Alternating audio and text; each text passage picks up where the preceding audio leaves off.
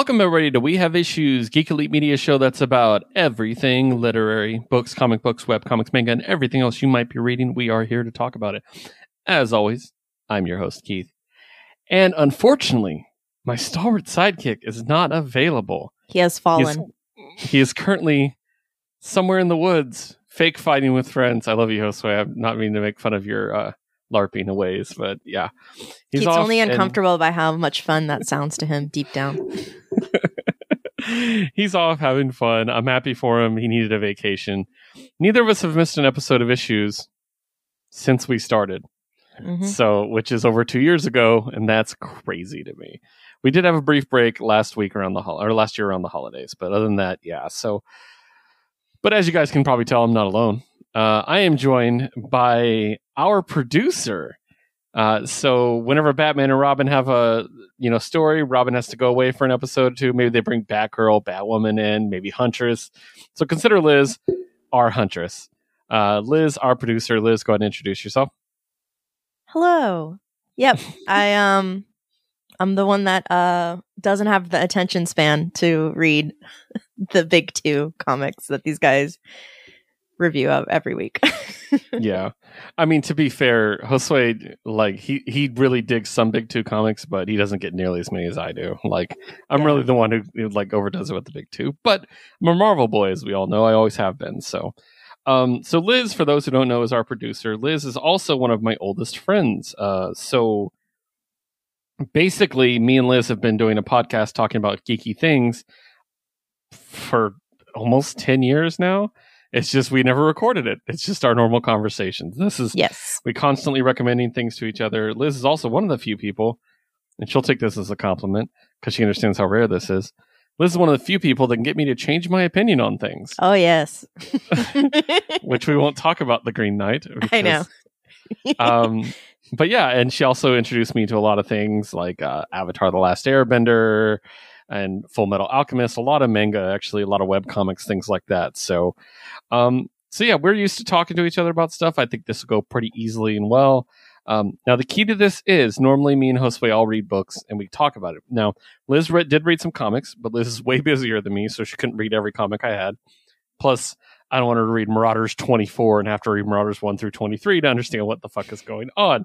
So she did read some of the books, but mostly I'm going to be talking to her about the books that I read and just kind of getting her feedback, seeing if she has any questions. Maybe it's the same questions you guys might have. So a little bit unique dynamic here, but I think it'll go pretty good. And maybe we'll do this again in the future if it does. So with that said, we typically jump into news. Liz, do you have anything you want to add before we jump in? Sorry, I'm still thinking about the Chopped news. Yes. Sorry, I don't mean to laugh. I'm laughing because it's awkward. That's the only thing that came to mind. As we began recording, literally as I hit record, Liz found out that a Chopped Junior contestant died at 17. It's really sad. It's sad, but it's just like, it caught us off guard because we're like comics, and then just like, what? I know. I also misread it. I thought it said Chopped Junior star dies at age 7, and I was just like, I had already clicked to load the recording thing, and I was like, no, I have to go back. I have to find that story. What happened? No, I don't know. Did you already tell them that Wayne Family Adventures is getting a live adaptation? That's our first bit of news, actually. Woo! So thank All you. right. So, as we know, DC has a partnership with Webtoon now, and one of the books, the digital comics, is called Batman: Wayne Family Adventure, which has been a treat. Let me tell you, it's basically about the Bat Family, which is a book that me and Liz have always wanted. So they did announce that in a partnership with actually a YouTuber of all things, Ismahawk, they're going to be doing at least a 3-part live action adaptation of the comic. And they announced the cast. It looks like a lot of fun. I know I'm excited about this, Liz. You're a big Bat Family person with me, so what do you think? Very excited. Finally. Yeah. Yeah. I like the casting quite a bit. A lot of these people are, not really well-known people, but I mean, this is their chance to kind of make their impact, and that's kind of cool. And for those who don't read the comic, it's just so much fun.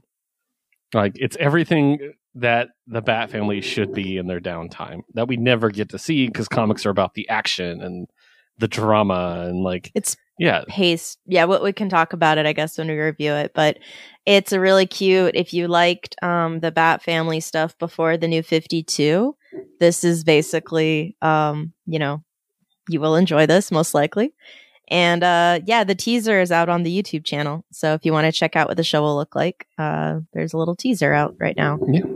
Well, you know what? Actually, let's go ahead and review it now because we typically don't review digital comics. In the section. Webtoon coming up.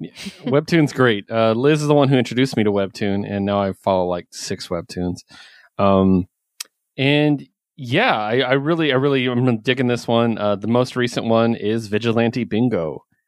Yes. Where I love that they brought in Duke because he is the new Robin in like the comics. He's like been Robin most recently of all them. And so they're bringing him in as kind of like the outsider, the audience surrogate to experience the wildness that is the Wayne family, the Bat family as it is. And yeah, that's kind of what it is here is he gets another like dot on his bingo card, Vigilante Bingo. And then they just run through various categories and it's so much fun. I love that Cass is there. I know. Partaking. It's really cool. Like so much. Again, like this comic honestly feels to me like you found like a really cool fan artist on Tumblr who would draw like these comics, you know, of their own headcanon version of the Bat family. And it's the best. And you're like, dang, why can't DC just like, you know, do this version? That's what reading this comic feels like to me. So I'm really glad that this team, I think they've done something like really enjoyable, and I'm just so happy. I mean, for years I've been wanting to experience the Bat family, like where they feel like a family. Like I'm not even kidding, where they feel like before the New 52 reset everything as it did.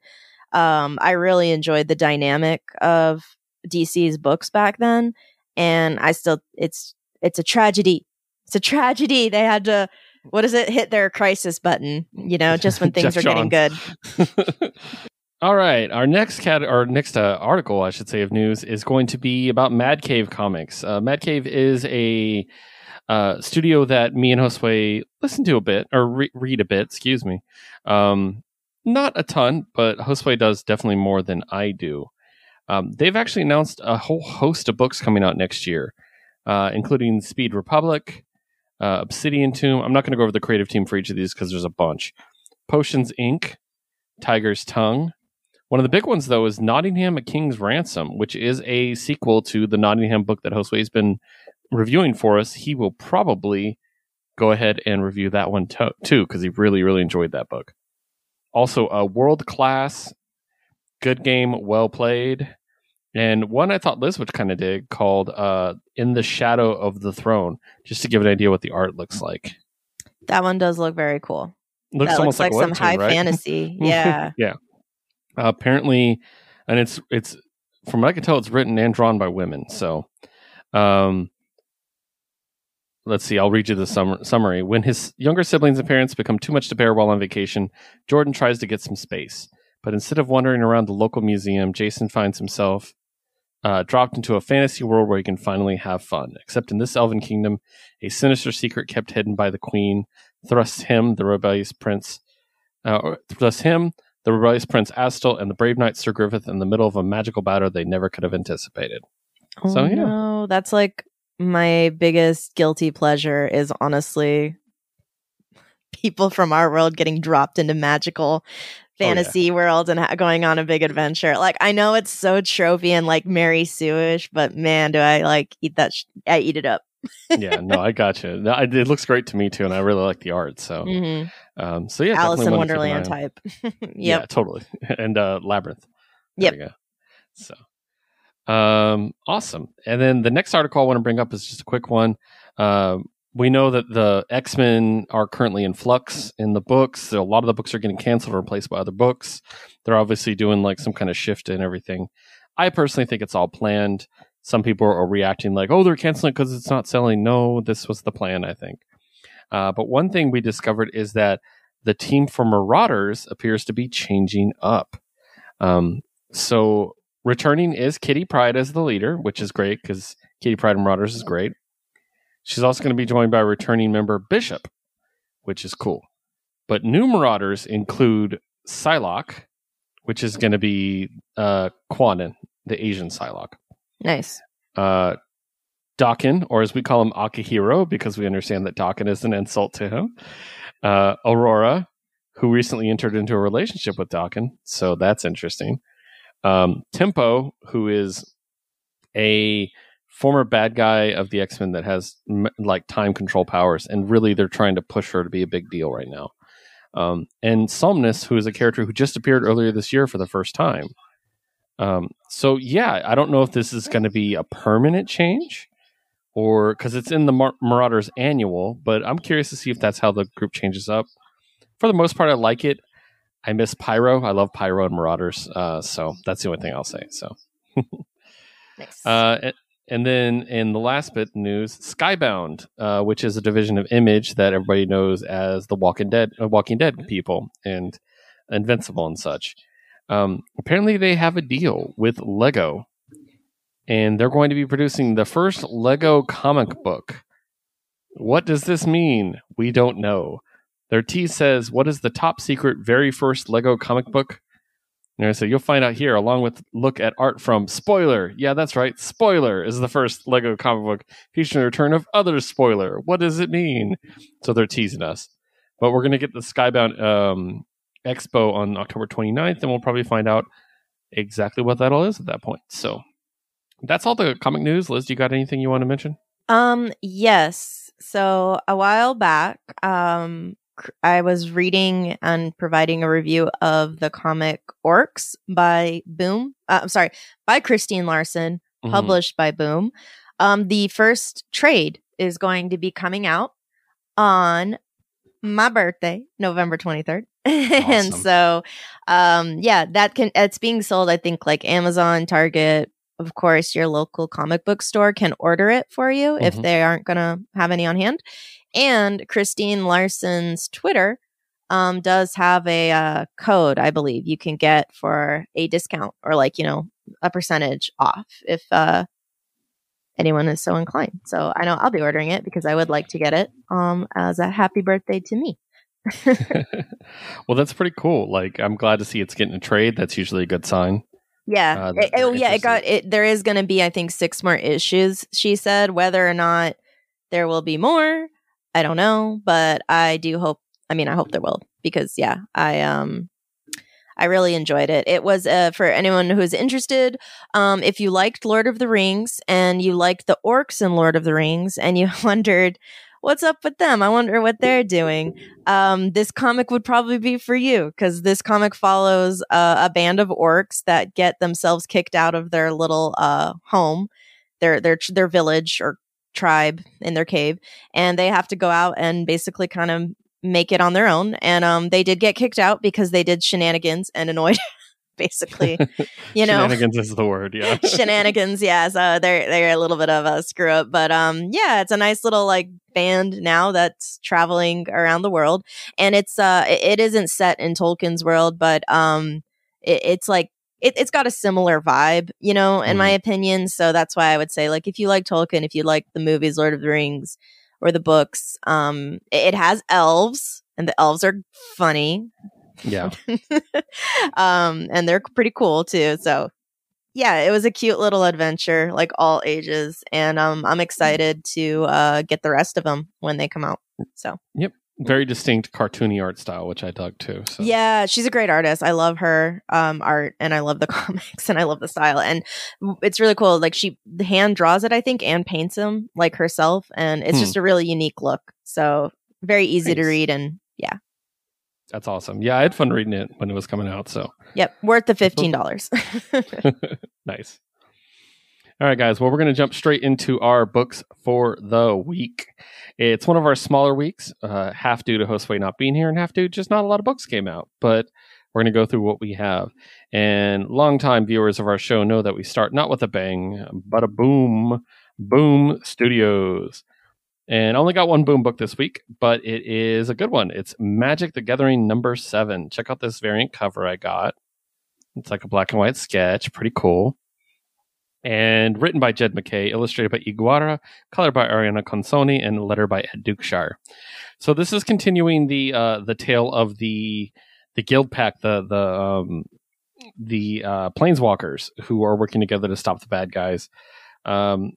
This is kind of cool. It's kind of starting, I don't want to say a new arc, but like a new direction. They basically invade and stop the bad guys, but the problem is that the true bad guy is coming, which we've been teased with the entire time. Merit Lodge, the iced-bound mother. Basically, they're able to stop the bad guy, but they find out that a comet is coming, and they're like, oh, don't worry, a comet's just a big piece of ice, and as we know, Merit Lodge is all about the ice. So we got a big fight coming, which is really cool. I really like the art for this book, Liz. So like you can see like this is a big metal dragon coming flying in, attacking people.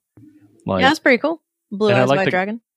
I like the characters' designs a lot. The three main characters is this dude who's like an electric dude, this chick who is like a Gorgon, and then her. So they're all like different leaders of different guilds in Magic. So like two humans and a Gorgon, basically. Yeah, basically, yeah. So, but the Gorgon's really cool. She's actually become my favorite character in the story. So that's good. But yeah, really enjoying it. Not too much to talk about because it's just it's continuing the story, but a really cool fight scene too. So next up, we're going to switch over to IDW. IDW. This week, I only have one book again. Star Wars: The High Republic Adventures. Written by Daniel Jose Older, art by Tony Bruno, colors by Rebecca Nolte, and letter by Johanna Natalie. This is number 9. I talked to you briefly about this kid. Yeah. With a skull in his head. Like the Pokemon. Yeah, like Cubone, yeah. So this book, just to give Liz a kind of lowdown. So the High Republic is the big push they're making for the story that happened thousands of years before even the prequels. So not a lot of canon characters are actually around. We've only seen 2 canon characters so far. One is Yoda, and the other appears in this book. So, Is basically, it Jar Jar? It's not, thankfully. So this book this is more of an all ages book compared to the others, and it's based around a group of Padawan that are all kind of like working together to become Jedi, and it's cute. And you can kind of see like a little group shot of them here. Not super like visually arresting or anything in that shot because it's kind of small. But this one, his name is Qort, which is Qort. And he was raised as an orphan on a planet with...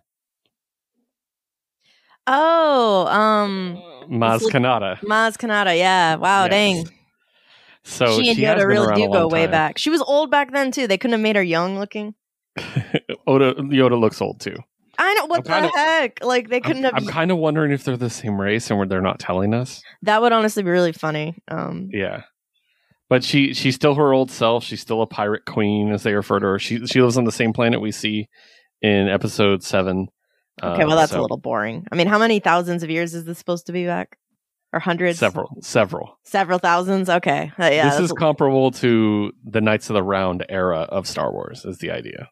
So okay, but Jedi instead of Knights. So, but yeah, basically you find out she raised this guy as an orphan, and we find out a bunch about his background, which is really cool. His people, when they're children, they go on a hunt for this crab thing, and they take its skull and they wear the skull until it bursts off their head, and that's like their coming of age ceremony. Well, when he was abducted by child slavers, apparently. They left the skull behind. They didn't take it with them, so he doesn't have this thing. Well, he's snooping in her basement, much like Ray did in episode 7, and he finds one and puts it on. And how fucking cute is this picture? Oh, it's a little baby wearing like a little baby goblin wearing like a giant skull. That's a crab. Yeah. That doesn't even look like a crab skull, but yeah. The crab looks like this.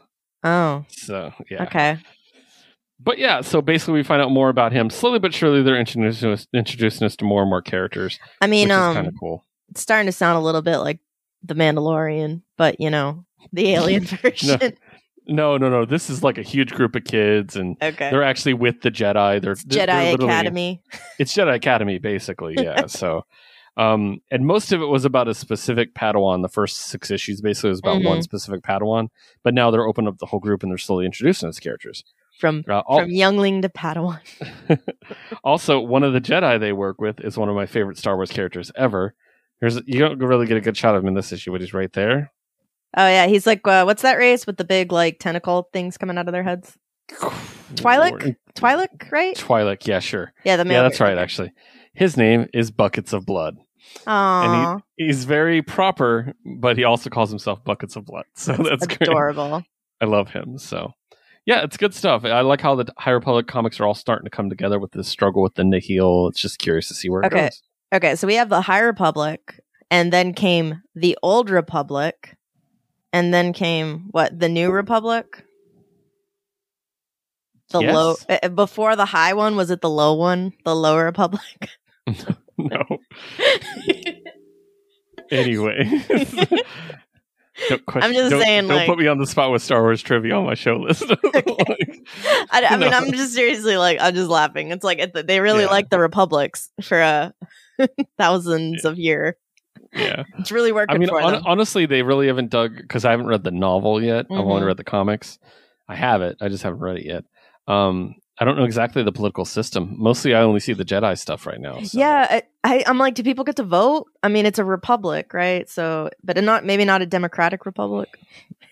It's yeah. I mean, like, obviously, we know from the prequels it was kind of like a representative democracy, not so much. And the trade routes were incredibly important to the stability of that democracy. Don't make me think about the prequels. Anyways, moving on. All right, we're gonna switch publishers again, and we're gonna talk about Black Mask Studios. Man, did I miss talking about Black Mask. For those who don't know, Black Mask does two major books that we talk about every time they come up. The recently finished Alice in Leatherland, which was wonderful. And in case anyone was wondering, I did get a copy of Alice in Leatherland number 5 physically. I know there was an issue. I had to read it digitally first, but yeah. But this one is the other book we read from Black Mask, and one of my favorite books, Destiny New York number 6. Written by Pat Shand, illustrated by Rosie Comp, letter by Jim Campbell. So this starts the new arc. In order to get Liz on board, because I thought this is a book that she would actually really dig in the end, I had to read the first volume. So read the first volume and this issue. That is the best way for me to read comics, to be honest. I hate having to read one little 5 pages a month. Like, I'm sorry, I know that they take a long time to produce. Liz is not a floppy person. Yeah, I'm not a floppy person. Well, this book's weird because the volumes came first. He did it through a Kickstarter as a graphic novel. That's so smart. And then he made a partnership with Black Mask to reissue it as issues. So that's why this is Black Mask. And if you look at the graphic novel, it doesn't have the Black Mask sign on it. Oh, okay. That's really smart. He self-published those. So yeah. Mm-hmm. But this way he can like reissue it, and like we can really enjoy it. So, but yeah. So first of all, Liz, what did you think of Destiny New York so far? Knowing you haven't read the whole series yet. So okay, yeah. So I read the first 5 issues. It's okay. I mean, it hasn't really grabbed me. But it's piqued my interest enough to keep going, I guess. Mm-hmm. Like honestly, my main thing was I felt the pacing was off, and I understand if that's because, it felt like a pilot TV episode where it's like everything has to make it in there and it has to be resolved because, you're not really sure if it's going to get renewed. Mm-hmm. So it's just way too fast, and it didn't feel satisfying, I guess. Like the first arc didn't feel very satisfying to me. There were some characters I was starting to like and kind of get invested in, but I just felt like when it came to the big, accumulation of like they confront the villain, mm-hmm. And they defeat it, like it just didn't feel satisfying at all to me. So I was kind of just like, mm-hmm. okay.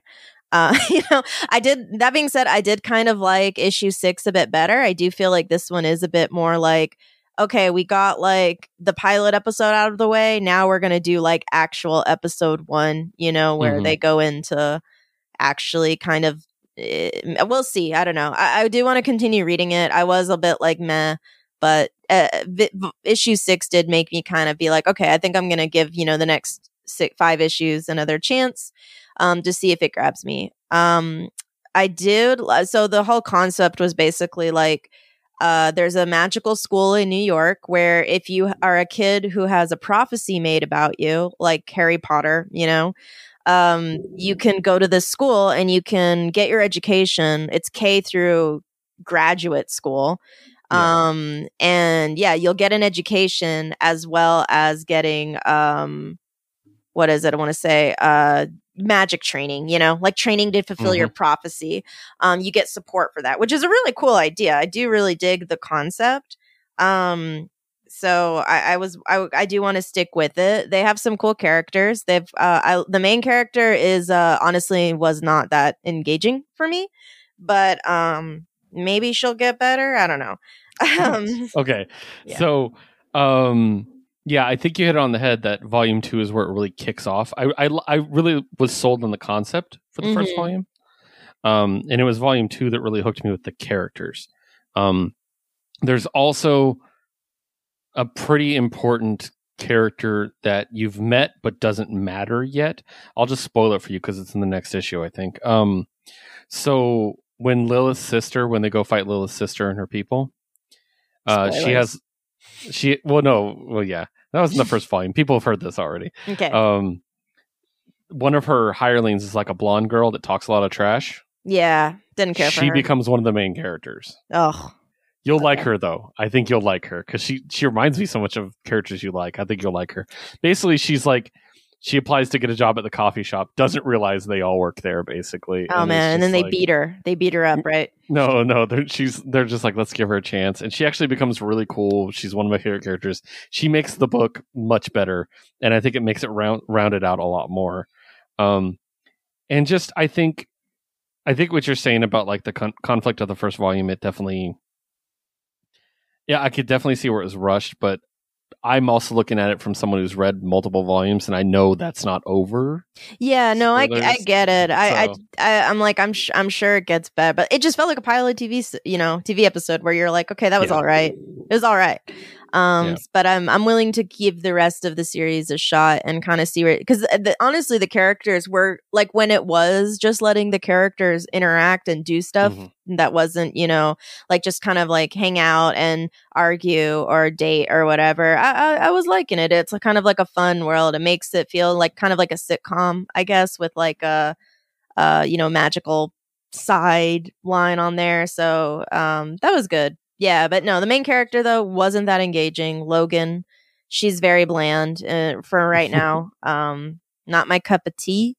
Her girlfriend, Lilith, though, is pretty dope. Even her other ex-girlfriend, Bailey, was cool. Like, honestly, all the people she dates, even Gia, who she hooked up with, they're all cooler than the main character. So I don't know if this main character is supposed to be, like, an audience insert, but... She is, basically. Yeah, all her girlfriends are way cooler than her.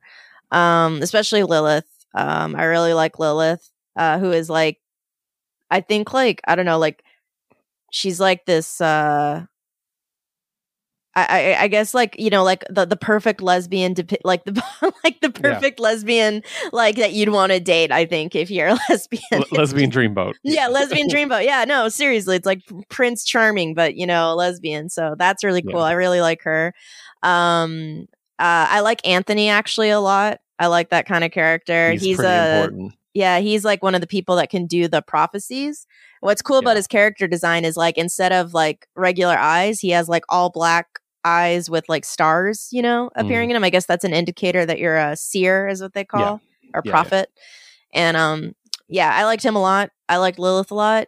Everyone else I was warming up to.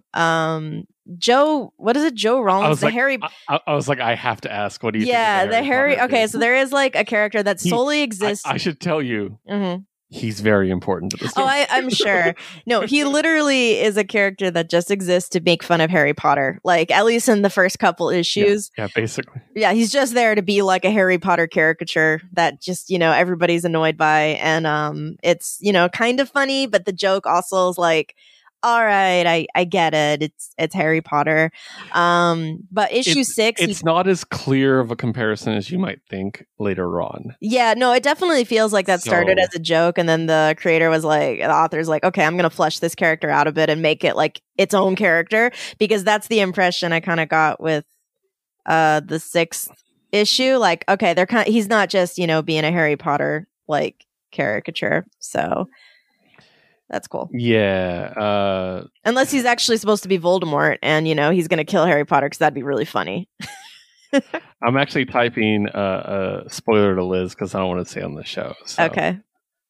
But that's lame. I don't like that at all. It's dumb. That's dumb. That is dumb. Okay, fine. No, it's done really well. I promise. Yeah. Okay. You. Oh yeah. Sorry. His scar on his head, instead of a lightning bolt, it's a Question mark with the little thing off of it. Like, yeah. It's almost like it's like supposed to be a like. Is it an interrobang? You know, like the exclamation mark with the question mark over it, but they split off into two, and it looks really bad. Yeah. So I don't care for that. Otherwise, the design funny, is fine. though. Huh? He's great. Yeah. I like him. He's a lot. So yeah, Destiny New York. I will continue reading it. I am lukewarm on it for now, but I'm hoping it gets better because the art is honestly really cool. I really like the art. It's a black and white comic, which is kind of like I do like that. It's a little bit of sometimes too much of a gray tones. I wish they would do more higher contrast with the art, but that's just my preference though. Other than that just makes it easier for me to read it. Other than that though, I really like the style, and it's honestly a really well made book, especially since this guy like self-published. It's a really well made it's really impressive. So I'm glad that it's serialized with the studio now. So the artist also changes from volume to volume. But it's always it looks really similar. Dang. Okay. I was wondering, I kind of felt like issue 6 felt a bit different. So, but I honestly just thought, the artist is getting more comfortable drawing it. Yeah. Looks. No, that's the Rosie Comp. She took us over. She does volume 2. Got it. Okay, cool. Yeah. Well, I'll look forward to it. And then also there's a lot of backup stories at the end of each volume, little short stories that help flesh out characters. Those are cute. I do like by different artists too. So, yeah. Nice. All right. Awesome. Well, let's move on and talk about Dark Horse comics for a moment. I got one Dark Horse book, and it's called Last Flight Out #2, and it's number 2. So you guys know I don't go too into much detail with number 2s. Written and co-created by Mark Guggenheim, drawn and co-created by Eduardo Ferragato, colored by Natalia Marquez, and lettered by Diego Sanchez. This one, as you guys might remember, basically the world's coming to an end because of climate change. There's one scientist who built these giant arcs that can get people off the planet. 2 of them have already launched. The last one's about to launch. And he wants to get on it, but he needs to go get his daughter. And she refuses to go with him. And so basically he's given a group of soldiers to go with him to go get her back from the Badlands of Chicago. I really like this book. This one doesn't have like a lot of the like little in jokes and stuff from the first one. Basically, there are end of the world deniers, of course, that are just like the world's not ending. Washington wants you to think the world's ending. They just want to take your land and all this stupid stuff. So it gets really dumb and political, but it's very much ending is the thing. So they basically make it to Chicago, and now they're basically imagine if Chicago was worse, and that's basically where we're at. So. It's really cool. I really like Chicago. Yeah. They do meet his daughter at the end of the issue. I'm not going to tell you guys what happens because it's the kind of thing we don't spoil. It's a cool little moment. And curious to see where it goes. Really digging it. It is 2 of 6, so it is a mini. But yeah, really enjoying that. Moving on. Let's talk about Aftershock Comics. Aftershock. I got 3 books this week. Liz didn't read any of these. But I'm going to go ahead and get our opinions as we go. First one is a new series, and it's called Chicken Devil. Okay, I tried to read that one. Spoilers. Number 1, written by... She didn't have time to read everything. So, written by Brian Buccellato, drawn by Hayden Sherman, letter by Hassan Atzmane El How. So, HOE. Love me some HOE. He's great. So, basically, this is about a man who owns a chain of chicken restaurants, I believe, in California. Yeah, it was in California.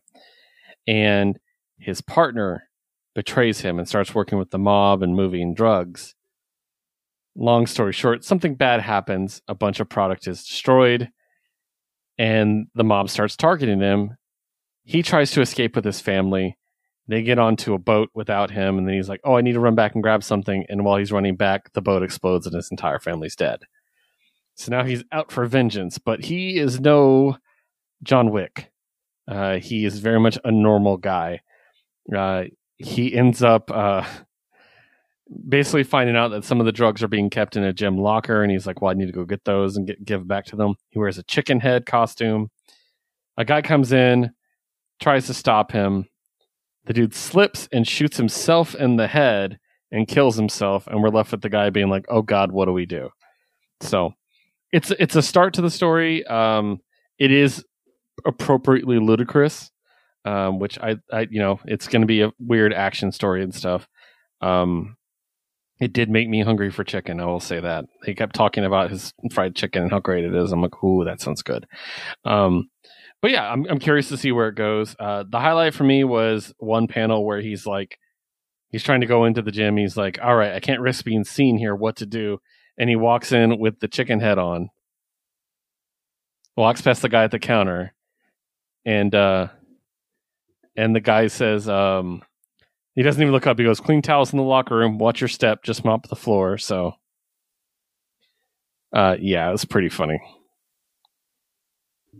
Yeah, that looked terrifying. That just see a dude. It wasn't a cute chicken head. It was like it's terrifying. It's almost like an owl, actually. Yeah, like a grotesquely realistic looking one. Yeah, but yeah, I just love he just walks in all casually, and the guy doesn't even look up. He's like, towels are over there. Like that reminds me of our gym. Like I don't think I've ever spoken to the people at the front counters we checked in. We just walked right past them. They're always talking to somebody else, so that's funny to me. All right, next up is another Aftershock book, Almost American #2. Written by Ron Mars, drawn by Marco Castiello, colored by Flavio Dispenza, and lettered by Russ Wooton. This is the one, and by the way, created by Janosch Newman. This is the one that is based on a true story of Janosch Newman's life, where he was a Russian spy who defected to the U.S. And it's really cool. It's him and his wife. It's kind of like The Americans, but the other way around. And basically, this issue, the first issue, we see him defect. We see him basically explain who he is and stuff. In the second issue now, we're getting a complete background story behind him and his entire life. And it's just really interesting. It focuses a lot on the relationship between him and his wife and like how they genuinely love each other, how they met each other and everything. And yeah, they're just constantly getting interrogated by the CIA and FBI. There's obviously a power struggle between the two, trying to get information from them. And then there's also a hint that maybe someone's looking for them. So I dug this one, but again, in issue 2, we don't dig too much into those because that's the beginning of the arc. So that takes me to my final Aftershock book, Seven Swords #4. Now I want Liz to read this book eventually because I love it, but written by Evan Dougherty, drawn by Federico Dallaccio, colored by Valentina Bianconi, and lettered by Dave Sharp.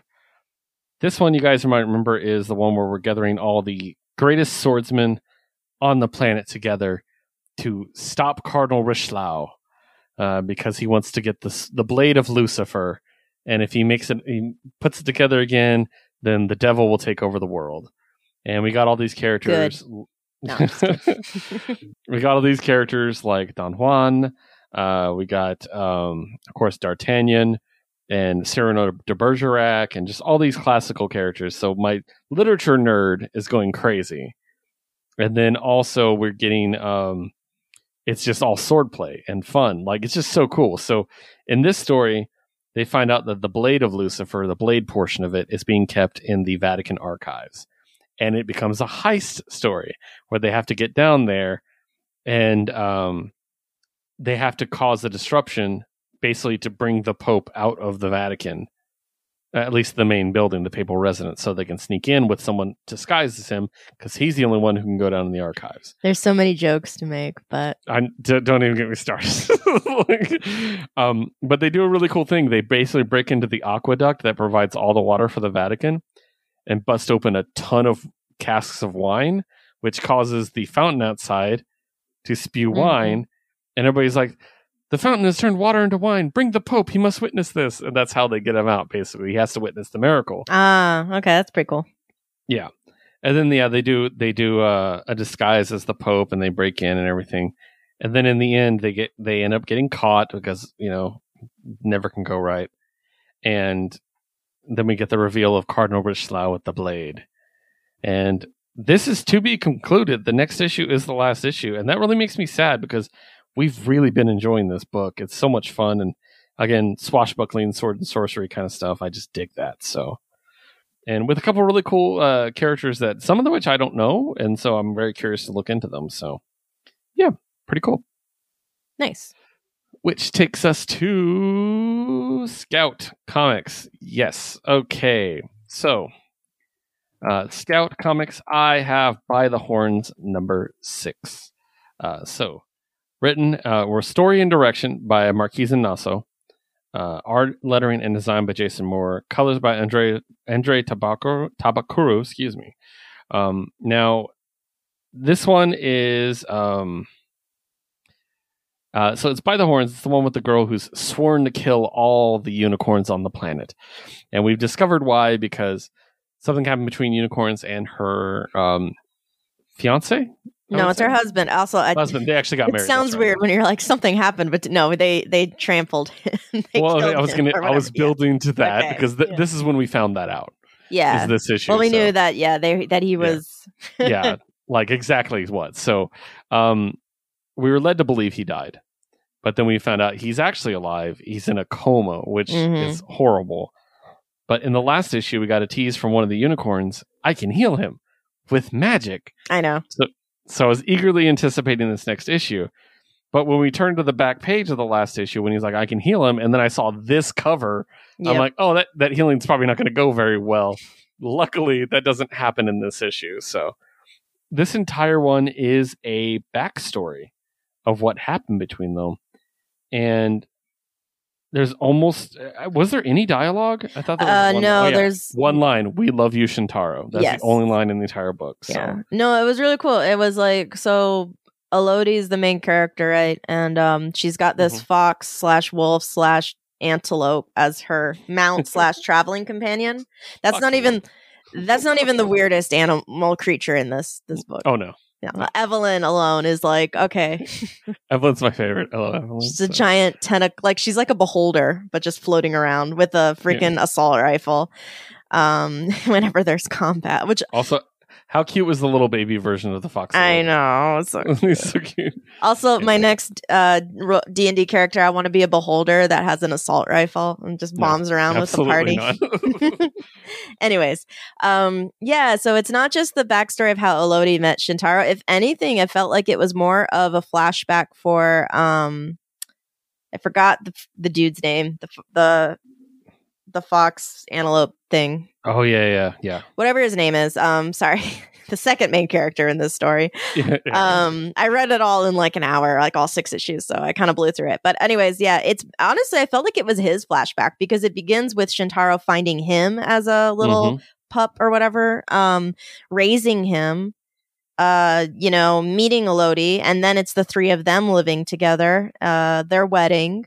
And then, of course, the unfortunate like trampling incident, which, and then it's, how Elodie basically swears vengeance, and her and the fox wolf antelope character, which I wish I could remember that thing's name now. They basically, it ends kind of with them going off into start basically where the first issue begins. And then, it was really well done. I really liked the whole, it was like a montage. It felt really good. It was really cool. Really cool concept. I really like the fact that that they how do I put this?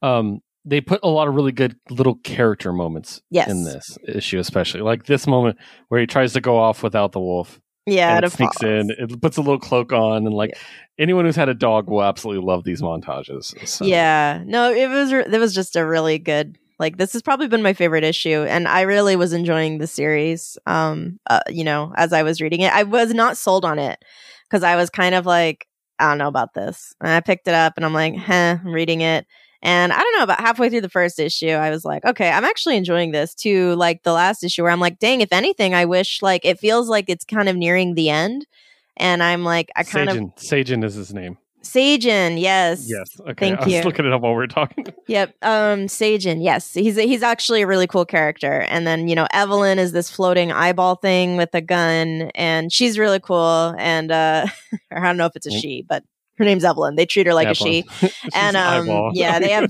2 unicorns, begrudgingly. Zoso and Rigby. Rigby have to join the group. And it's really good. I'm honestly really digging the whole dynamic and the whole story. And I even kind of like the world. The world is very much a mix of sci-fi and fantasy, which is like hard, I think. And I'm seeing that's more of a trend. Like, but you know what's funny to me is I feel like it still leans more fantasy than sci-fi. This one is a little bit more sci-fi, I feel like, which is kind of cool to see. I mean, they have a pod for him to be in while he's in a coma. And yeah, it's like Star stuff. But it's like Star Wars, I guess. Almost, actually, it could just be a backwater planet in Star Wars. It really could, even the way they're dressed. That's cool. Yeah, so it's but it's really fun, and I've liked it, and I don't know if it's ending soon because I do feel like we're kind of wrapping up at the very least. It was supposed to be a 5-issue mini, and they actually been turned into an ongoing. Oh, yeah. Cool. Okay, so, interesting. Then I wonder, like, what will happen because it seems like we're wrapping up, doesn't it? It does, but they've made a point to say that it's probably that she has to go find the unicorns. Then I'm guessing, or something like that. So, yeah. Anyway, it's a good story. That basically right now the next issue I think is going to be her facing off with like the big final boss in this adventure. And one of my favorite things about these comics is that the artist always, like, they have a little extra page, I guess, at the end. And usually he'll explain how he conceptualized one of the characters in the story. A lot of times it's been the villains and their origin and the thought, like, why he designed it the way that it did. He'll show like previous versions of it. It's pretty cool. I actually kind of enjoy reading those too. So. It's actually, the art is the thing that jumps out at me. I absolutely love the art of this book. Like, it's just so great. So, yeah, they're cool comics. I actually was thinking about subscribing to this one because I do kind of like it. I'll be looking for the trade. Yeah. Nice. All right, let's move on and switch up publishers yet again. We're going to talk about Image very briefly. I got 2 Image books. The first one is called A Righteous Thirst for Vengeance. Creative team is Rick Remender, Andre Lima Arihao, Chris O'Halloran, and Russ Wooten. This one is interesting. This one, it's funny because I read this immediately after By the Horns, and this book is almost dialogue free as well. But it's a number 1, and it's about a man who just has a really bad day, basically. And long story short, he's just traveling, and he's just everything goes wrong on a trip across country, basically. And in the end, at one point, he sees an injured bird. And he knows, like, him and a little child talk about, well, we need to put it out of its misery. But the guy's like, I don't want to, wrap my hand around its neck and snap its neck. I should just stomp on it, I guess, to end it quickly. But then he's like, what if I stomp on it and it doesn't kill it? What if it suffers more? So much worse. Oh, my God. So he basically gets on the bus and goes to leave, and it just sits there flopping uselessly. Oh, so he did nothing. Okay. So he gets off the bus. Okay. Goes over there, stomps it. The bus leaves without him. And now he's got bird blood all over his boots, right? He gets to where he's going. He walks into this house and finds a bunch of dead bodies. And he's like, shit. What happened here? So he goes to leave. Saw what he did. And he left bloody footprints because of the bird blood. Oh, and that's how it wraps up. So interesting to see where this goes. I just really like the art style. It's very, I don't know, like you can kind of get an idea, like the way he's drawn and stuff. It's just done really well, I think. And I'm curious to see where it goes. But pretty good. Next up, this book Liz will read eventually because it's one of my favorites and I think she'll really dig it. The Me You Love in the Dark. Story is by Scotty Young. Arts by Jorge Corona. Colors by Jean-Francois Bellew. And letters by Nate Picos of Blambot. So Liz, let me tell you about this one because I haven't talked to you about it. It's about an artist and she wants to get inspiration for her new gallery. And she just can't draw for some reason. She can't draw anything worth anything. She keeps getting upset. So she rents a house out in the middle of nowhere that's supposedly haunted to inspire her. And in the first I have two a question. issues, Does she meet a hot ghost? Does she meet a hot demon? I mean, the title's just giving me ideas. So kind of. Oh, awesome. Okay. Okay.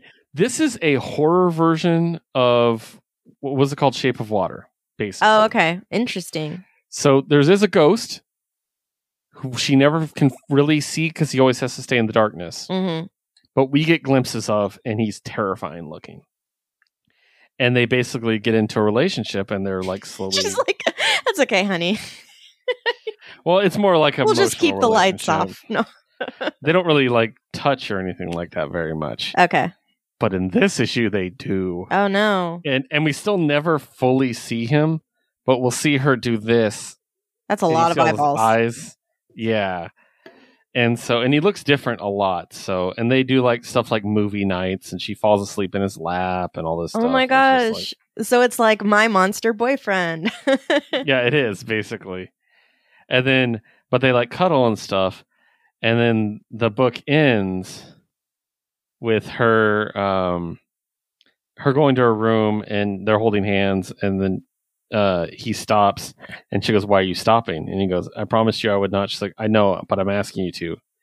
And he goes, "Are you sure?" And she goes, "Please stop talking now, dummy," and takes her shirt off. Jesus. All right. And then this is the fade out, where it just slowly zooms out of the house.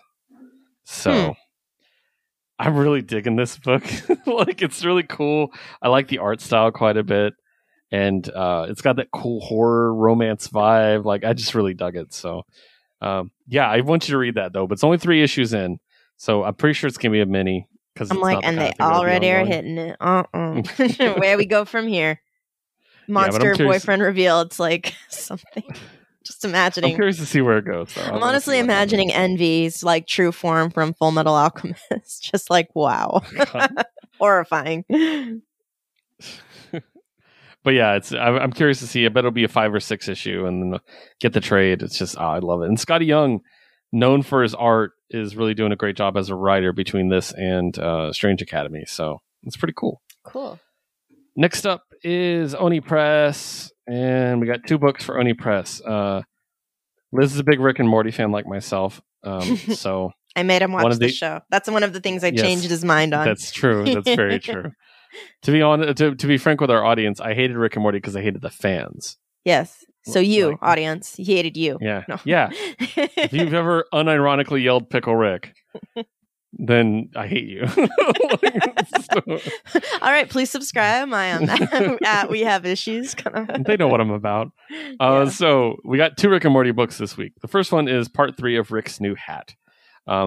This one is written by Alex Firer, art by Fred Stressing, coloring by Andrew Dahlhaus, and lettering by Crank. So this one is the one Rick where and Morty go to hell. Kind of, actually. Yeah. You're actually very close. So basically, Rick puts on a hat that has a thing that makes him stupid. And he has to find the 3 laws of science that he hid all around the world for himself. In the last issue, he had to go back to C-137, which has been Chronoberg, and he learned the first law of science before abandoning them and seemingly the destruction of that world. In this one, they have to go to the afterlife.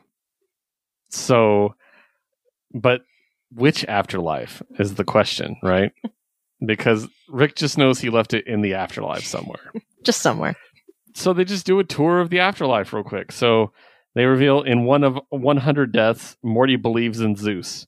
So they go to the River Styx, and the guy guiding the River Styx is the Tickets Please guy from the Story Train.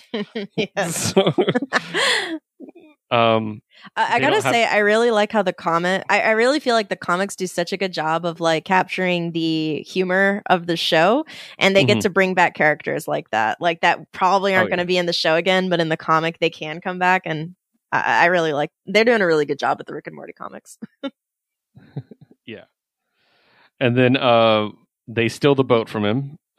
So they steal the boat from Charon, basically, and they run into, of all people, Tammy. Yes. With Golem Person. Yes. Her new lover. And he kills them, basically. But they're able to mummify themselves using the souls that were around them. So they go to the Egyptian afterlife. Long story short, they meet Anubis. If you know anything about the Egyptian afterlife, Anubis weighs your heart against a feather. Oh, God. And if it's heavier than a feather, you go to hell, basically, is the idea.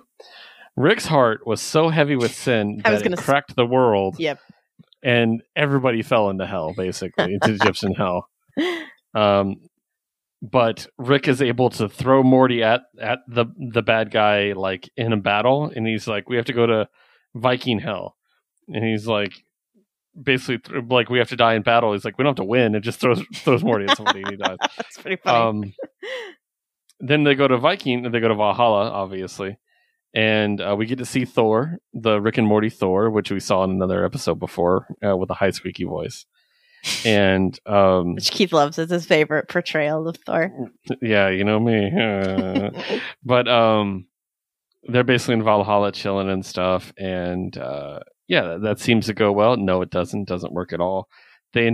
Morty ends up dying again and goes to Struwwelpeter, the German children's book hell, which if you know anything about German fairy tales, fuck, it's grim. So he's getting tortured. As they do. Yeah, I'll show you some art about it in a minute. It's really crazy. They vivisect him and stuff like that. Like, it's crazy. But Rick is able to go to basically the afterlife that is nothingness. He believes in nothing. So he's like, oh, that's my actual afterlife. So he goes to nothingness and he finds out the second law of science is all things want to live. So, and then who is there with him in nothingness? Except for the corpse of Pickle Rick. What? Yes. First time you came here, Rick, you tried to turn yourself into a pickle to escape. It didn't work. You died. So yeah, I can sense it through the eternal pickle brain. Morty is in danger. He's trapped in bad German kid heaven hell. He needs you. And so here's Pickle Rick's picture. Oh man, that's horrifying. Pickle Rick. Yep. And he saves Morty from evil German kid hell, basically. Right there. All right. So then they need one more law, and he's like, well, we're still dead. What are we going to do, Rick? He goes to cartoon heaven and offers to become their avenging angels.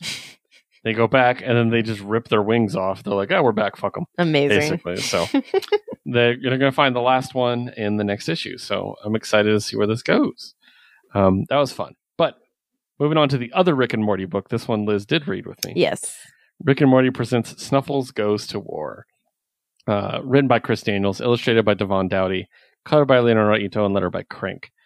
So this one, of course, is about Snuffles, aka Snowball, their dog from the first season that they gave intelligence to, who ended up taking over the world. Is the world. Yeah. Yeah. So freeing all of their dogs from the bondage that they were trapped in, liberating them.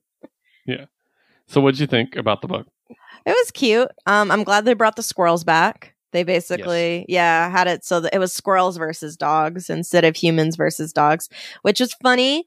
I think it's interesting they didn't go cats versus dogs, but I guess they kind of established that the squirrels are in the Rick and Morty world, up to something. It didn't really explain the squirrels' motivation for nuking the dog planet, but it needed to have. Oh, I guess Rick was manipulating it from behind the scenes or whatever.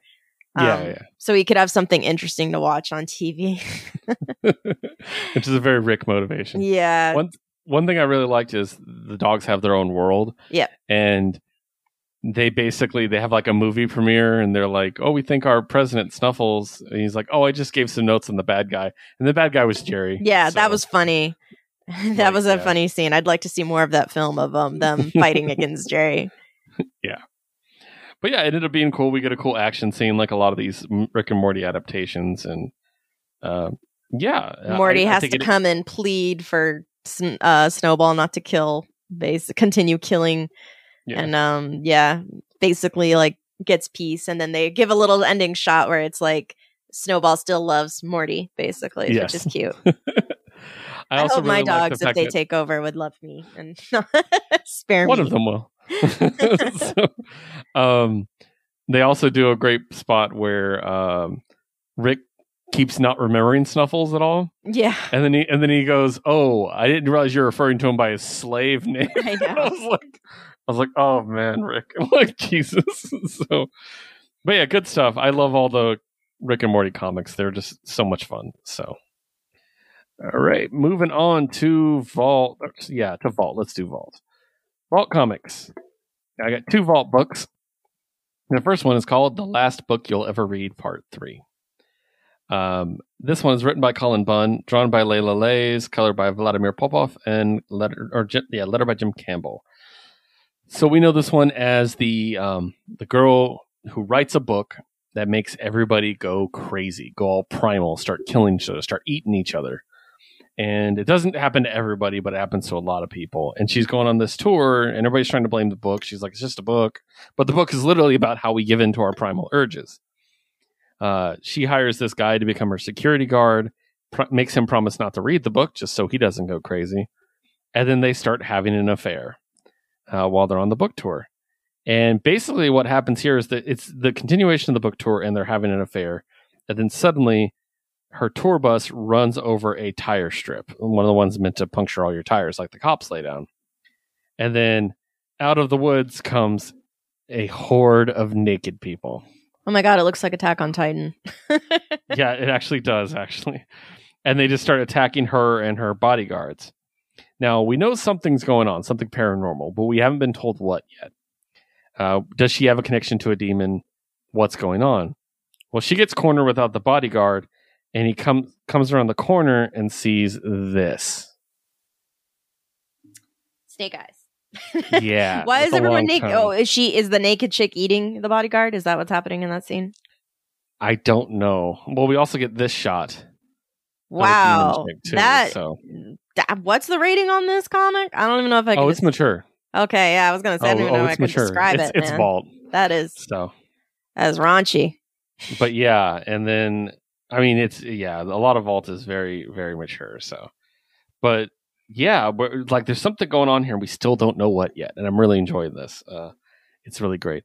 I did not get the variant cover this week because I could not find it. So, but that leads me to another very mature comic book from Vault, Money Shot number 15. Oh, man. Written by Tim Seeley and Sarah Beatty, drawn by Caroline Leigh Lane, colored by Kurt Meyer Russell, and lettered by Crank. So we were able to save Annie and Doug from the other planet, but now we're getting an invasion of these creatures they made, and the team has to work together. This is kind of the end of the first arc, and the best way to do it apparently is to basically, to fight the aliens, you have to do your biggest turnoff as porn, which is something they've discussed in the past. So like Chris, my girl, her biggest turnoff is basically the faces girls make in anime porn and hentai. Oh, that ahego thing. She's like, this is so good. I have no control of my face. My eyeballs are spinning around like dinner plates because your dick has popped my one and only brain cell, which is great. Bad porn music is one of them. So someone's listening to Skrillex while trying to have sex. One person hates sleeping with virgins. So they're like, oh, this is my first time ever. They're like, ugh.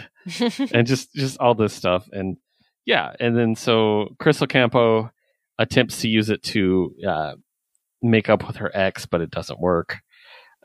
They're both basically better off being alone is what we come to. So, but in the end, man, alone, not even with other people, or not together. Together. I was like, dang. She basically says, I think it's best if you're alone for a while, because she basically was trying really desperately to get her back, and she's like, you need some time, basically. Okay. So, but they're like, yeah, don't worry about it. We're gonna take a break. Everything's gonna be fine. But then we get a fleet of ships heading towards Earth. The units have arrived. Operation Fuck Earth commencing. So, God. Yep. We'll see. I just love this book. It's so much fun. So this is cover A. Uh-huh. But I did get a raunchy cover, which is a wraparound. It's a four-way girl thing. Yeah, so, four-way girl thing is right. What are you gonna do with all your raunchy covers? Are you gonna? I was saying we should. Oh, they're bagged. I know they're bagged. Oh yeah, with like black shielding on them. Nah, I still think it'd be a cool. They all come with these covers to put over them. So. Yeah, the censor button thing. I still think it'd be cool to like take a series on a wall. Yeah, put it on a poster board. You know, like a big massive frame and like a whole run. You know, that'd be cool. Yeah, that'd work. I mean, maybe not the raunchy covers, but something else. Yeah, no, there's like a lot of my variants. I have like some ones that are actually like one long picture, mm-hmm. and they could connect to each other. Like when they did the Hellfire Gala. Yeah, I was going to say the Marvel did like, that, right? That'd be cool. Yeah, it's just one long red carpet with people on it, basically. So it's pretty cool. So. Nice. All right, now we're going to move on to the big two, starting with DC. One of the smallest DC weeks I've had in a long time. First up is Crush and Lobo number 5, written by Mariko Tamaki, drawn by Aman K. Naholapan, colored by Tamara Bonneville, and letter by Ariana Mayer. So, catch Liz up. Crush is Lobo's daughter. Mm-hmm. She looks a lot like Crush, but she's not.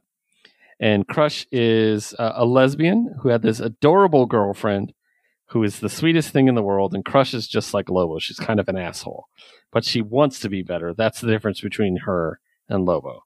She actually wants to be a better person. So, here's a real quick shot of her girlfriend. She's adorable. She's very normal looking.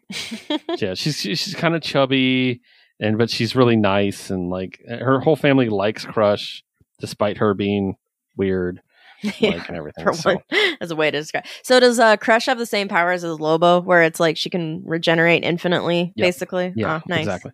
Here's another shot of her girlfriend just laying in bed, texting her and stuff. So who's Crush's mom? I don't know if that's ever addressed. Oh, okay. I don't know off the top of my head. So, but basically the story so far is Lobo's in jail in space, and there's Parents' Day or Family Day, where the family can come visit, and she's like, I don't want to visit him, he's an asshole. But she's like, maybe I'll be a better person if I go visit my dad. Maybe this will help me work out my daddy issues, basically. She goes to visit.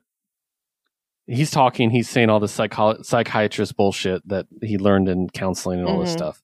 What she doesn't realize is he was using something to change their DNA, so they swap DNA temporarily. Oh, no. So when he tries to leave, her DNA comes up, and he's able to leave, and she's stuck because she has his DNA. So she's stuck in jail because he's an asshole. Long story short, they figure out she's not the one, and they're like, but we're going to leave you in jail anyways. But she works out a deal.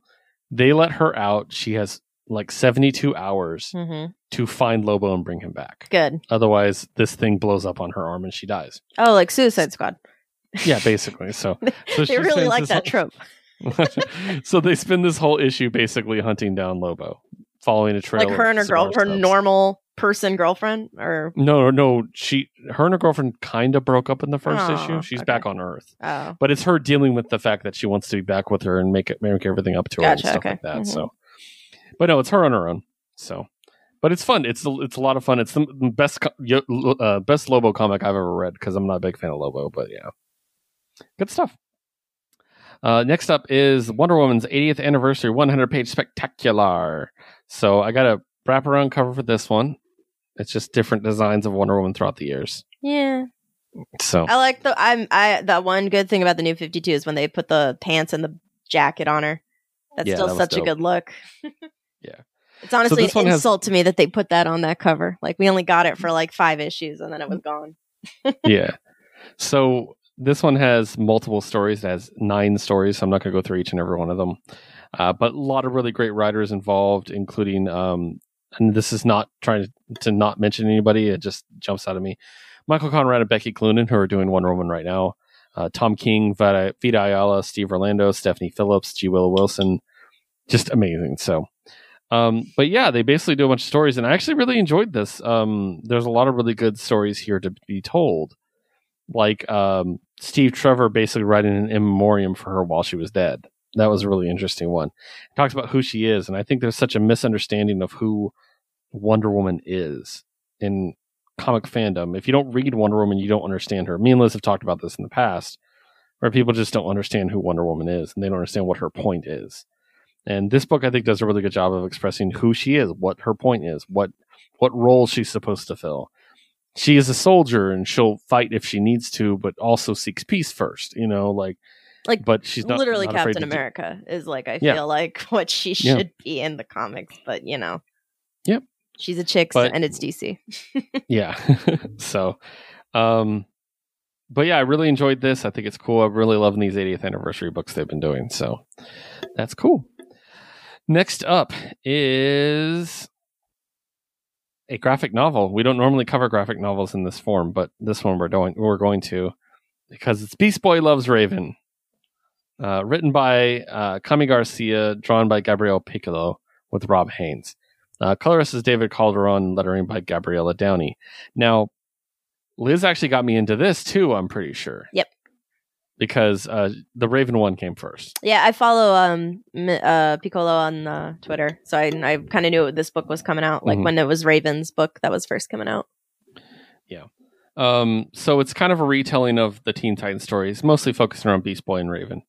And the first one was Raven, the second one's Beast Boy. This one's called Beast Boy Loves Raven because they meet up in Memphis, I think it was. Yeah. So they it's just like a meet cute, or Nashville, not Memphis, somewhere in Tennessee. But they meet up, they have kind of a meet cute and them getting to know each other. And I really like this. It's really cute. Yeah. This is what everyone's been waiting for. And it's done, like, it's fast because I think they only spent a couple days together, but it's honestly done well enough that it's like you kind of, I mean, you can feel the attraction right from the beginning. It's not too cheesy. It really works, you know? Yeah. And they're both kind of like damaged goods already from their own books. So it's hard for them to trust. So they do eventually trust each other. And that's when it really clicks. Yeah. That's why I think it goes quick. Is once they know they can trust each other, they're basically the only people each other trusts, except for their immediate family, you know? So the good news about this one is, and I'm not going to spoil too much, but we do get another Titan that shows up. Yes. And I was originally told there were only going to be 3 books, but it looks like we're getting another one based around this Titan. And the code name, we'll just tell you, Damian Wayne shows up. Yay! Older Damian Wayne, which I think is the first time we get to see him not 10 years old. Yeah. And he's great. And then we actually find out next year we're going to be getting another book. And this one is Teen Titans Robin, which seems to have both Dick Grayson and Damian on the cover. Yes. And it's going to be the same artist and writer. So I'm very, very excited about this. But it's just been such a great run. Like, I really enjoyed this. Oh, me too. Even though there's like a year between books, it's like nice to, you know, they're really good. They're just really good. I like it when DC does this stuff. Like, I think I'm Not Starfire, you know, that was a good one. Like, I like these little like kind of YA like reboots, but they're done in a way that's more appealing, I think, than the way they've usually done them. So yeah, that's one thing that I believe that DC has over Marvel right now is their YA work is really killing it. Plus them expanding it to Webtoon. I know they're trying it with the Wayne Family Adventures. I really hope they do more, to be honest. So what's funny is Marvel's doing that now too, just under Marvel Unlimited. They happen within like 3 days of each other. It's weird. They both did the same thing. It's crazy. So like usual. Yeah. All right. Well, that's it for DC. We're going to switch over to Marvel Comics, our final publisher. I got a stack, but it's not as big as it usually is, so we'll get to this quick. First of all is Eternals Celestia. So this is a side Eternals story based on the current ongoing with Kieran Gillen, and they're just kind of building out the Eternals world right now. Because we got the comic coming up, or the movie coming up, and I'm just excited. So, written by Kieran Gillen, penciled and inked by Kei Zama, with additional inking by John Livesay, colored by Matthew Wilson, lettered by Clayton Cowles. Not a lot to talk about. I won't. Basically, to talk about it at all is kind of giving it away. But what I will say is that it does focus on the idea of religion amongst the Eternals. And what does that mean to them? Because they know they're gods. Oh my gosh, my mind blank. The Celestials, sorry. They know the Celestials. That's their gods, but they've met them, so it's kind of like, that's weird. And it deals mostly with Makari and Ajak. Ajak is like the speaker to the gods. That's her role. And Makari is like the speedster who also has spoken to a god, so it's like dealing with the concept of that. Do they address it all? Like, I mean, if a god can be killed, is it still a god? Like, what makes a god? You know? That's a question. Okay, like, that's kind of cool. So, like, their whole faith system is based around it because they did create them. That Celestials did create them using a machine. So, technically, it's their god, their creator, you know? But yeah, and it does feature a really cool cameo by I can't remember what they're called, but they're basically the prehistoric Avengers, the really old, like from 1 million BC Avengers. And yeah, that was fun. So pretty cool. I'm really enjoying this. I'm just so hyped for the movie, though. Like, it's gonna be so good. Me too. I'm getting hyped. We could actually go to the new theater our favorite theaters reopening under another name. Oh yeah. That That'd might be be our cool. first That'd be a movie good there. one to go to. So, yeah, so I'm excited. And then we get to see Dune in like Yes, a week, and then Dune. 2 weeks. I don't know. Yeah. All right. Next up, Dark Ages number 2. Yep. So Liz did read Dark Ages 1 and 2. I figured it'd be a good crossover for her to read, considering there's only 2 issues. So real quick, I'll run down the creative team. Written by Tom Taylor, drawn by Iban Coelho, colored by Brian Reber, and lettered by Joe Sabino. So, Liz, you're not the biggest into Marvel books in general, especially alternate universe Marvel books. I've always threatened to let you, or to make you read Age of Apocalypse and stuff like that. So, but what did you think of this? Since you did, I've already reviewed the first issue, so just your kind of general idea of both issues together. Let's see. It reminds me of something. I think it's like, what did they call that? Was it Cataclysm that they called that when an earthquake destroyed Gotham? Oh, I always call it Batquake. Batquake. I know, but like, what was that? No, there's an actual name, but I can't remember. I think it was No Man's Land. That's what it was. Land, yeah, that was the after effect. Yeah, that is what I feel like this story feels a lot like. Is No Man's Land? Honestly, I liked No Man's Land. I think this one, if anything, is just it's really like okay. They have to. There's like some worldy. The whole thing was like kind of making me like. Marvel. Like, there's like some machine. The whole first issue was basically a MacGuffin to get to where we need to be, basically. Yeah, right? It was like, okay, a lot of exposition. Too. It wasn't very, like, I don't know, the storytelling to me wasn't hitting it for me. Basically, there's a machine, a robot that's made to eat black holes to stop entropy from happening. Which I'm not even gonna, I didn't even bother thinking about that really too hard. Anyways, this thing eats black holes, and it ate so many black holes that it went crazy, I guess, and decided it was going to just destroy all life, as we do. And they, the Watchers or whatever, they put it into a newly formed planet, Earth. What could possibly? It's always Earth. Yeah, it's always Earth. I know. And so at the center of our planet, they put this freaking universe-destroying robot that is, that literally survives by eating black holes, and it's apparently waking up after like millennia, millions of years or whatever, just in time. And okay, this is the funny part. They send like Sue Storm and a bunch of other heroes, like the most powerful heroes, right? And they just get annihilated by this thing. And, almost all of them. Yep. And they open up a hole. Like, what was the Doctor Strange did? So he opened up a hole and like into another reality where is it like like electricity is like constant, like it doesn't exist there, or so it exerts a constant EMP pulse. Yeah. So basically, that destroys basically anything. This whole part is basically saying, listen, we want to tell a story where there's no electricity. We're just telling you why.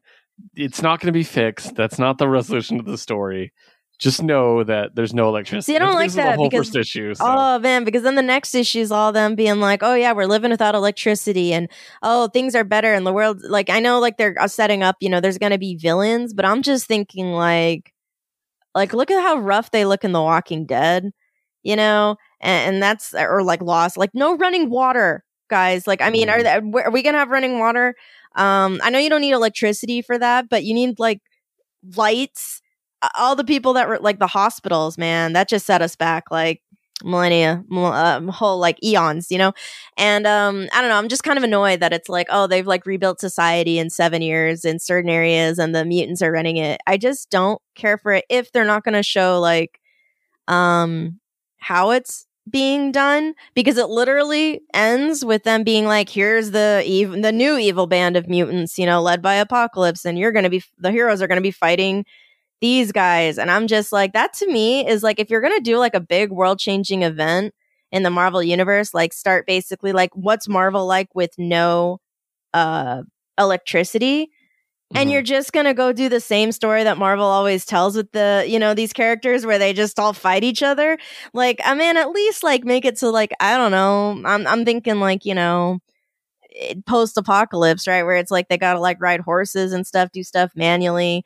No, we're just gonna fight, Well, we did, as far as the society goes, we did only get a quick snapshot of it. Yeah, but it very much felt like they're like, okay, they're fine. They have cities again that the telepaths keep everyone connected to. And it's like, why? What is it? It did feel a little like convenient. Yes, right? I mean, and also, okay. It seems like they found some other kind of power source too. I was kind of like... Yeah, they did. They just skipped right over that. They're like, no, I hate it when all the interesting stuff happens off screen. Yep. And again, I'm just like, if we're going to fast forward to like the rebuilding of society, at the very least commit, man. But no, it's literally just Marvel with like a medieval, not even medieval. They didn't even go medieval. They're all still wearing their costumes and they all still look fine. And I'm like, okay, so these guys got like washing machines. They got new clothes. Like they got, who's making all this armor and stuff without factories? And also, okay, yeah. So that is my main criticism of it. To be fair, there are a bunch of mutants that just generate energy. So. Okay, but how many mutants are left in the world? All over the world? I know. Yeah, okay. I'm just saying. Like, yeah, no, it is fine. I mean, I just kind of was like, all right, I just got to disconnect. This is just going to be Marvel with like a different coat of paint on it, like a normal Marvel book with a different coat of paint, like a ye old coat of paint on it, and it's not. They don't want to tell a story about the technology, so that's okay. I will accept it. And then I think most people are interested in the fight, not so much the technology. I think it's just you and me. Yeah. To be fair. Yeah, I know. I don't know. I just thought they'd be doing something kind of cool. But anyways, here's what really pissed me off. Tony Stark gets, him and Apocalypse are having this conversation. And Tony makes a quip. He's like, "Oh, I don't know. I don't usually like deal with people that own slaves or something like that." And Apocalypse is like, "Oh, you're going to be so superior to me when the technology and the, materials that you use to make your suits are mined by slaves in other countries." And I'm just like, Apocalypse, I'm not going to be lectured on the evils of globalism. Your name is Apocalypse. I know, literally. I was like, bitch, like, no. We want to talk about the evils of like a globalist, capitalist society. Like, let's talk about it. But no, they just move on. Like, that's going to shut him down. And at the end of the day, I'm like, yeah, okay, there's no like ethical consumption in capitalism. But hey, Apocalypse, you're actively owning slaves and making them do stuff for you. Like, I mean, let's just be like, one of us is an active participant in this equation. And and also he's working with the Purple Man to make the slaves not feel like slaves. So it's just like, dang, it always like ever since I'm a kid, when a character like gets like, shut down like with a snappy comeback, like, but you participate in a society, interesting that you would criticize it. Yeah, I always just want to be like, hold up, I'm sorry, we are not moving past this until we shut these people down, because it just pisses me off that it's like, oh, that's an equivalent like exchange of conversation, and those things are equitable in any way. So I don't know. It's like I sound like I didn't enjoy the book. It's okay. I am giving it a chance. I'm gonna see where it goes. Because I actually, when you described the concept, I was thinking like, that sounds really cool. I really want to see what they do with that. And for right now, I feel like all they did with that is it just feels like, honestly, if I picked up issue 2, I don't even know if I would have like understood that this like what happened, that they were missing electricity. That's how little of an impact it feels right now. So we'll see, I guess. There are little things I really enjoy that I want to bring up though. I love little May Parker. Yeah, she definitely looks better in this issue than the last issue. She's cute. Yeah. I love little bits like how people fled the most inhospitable places. So like where we live, for instance, if this happened and the population was like drastically reduced, we wouldn't stay in Arizona. I mean, you don't think? I was going to say, like, we got people lived here without electricity AC. For a long time. No AC. We wouldn't stay here voluntarily for no reason whatsoever. We'd get the fuck out of here. Like, we got to bust open the Hoover Dam, return nature to where it's intended. Yes. I like that. I really liked the Wolverine squad that they had with Laura and Gabby, who we'll be talking about in a bit. I love that quite a bit. Oh, sorry. That is my other thing. Instead of fighting like dysentery, they're going to have to fight werewolves and vampires, because that's the biggest threat to society right now, which I did not care for. I do not care for. I also want to be like, why can't I think you just want a post-apocalyptic story. You don't. I want do. Yeah, with Marvel characters, so, I want a post-apocalyptic. This is a superhero one. Like they have solutions for most of these problems, really easy solutions, and to address them would be to ignore the fact that they have mutants that can touch you and heal you from. How many mutants do they have?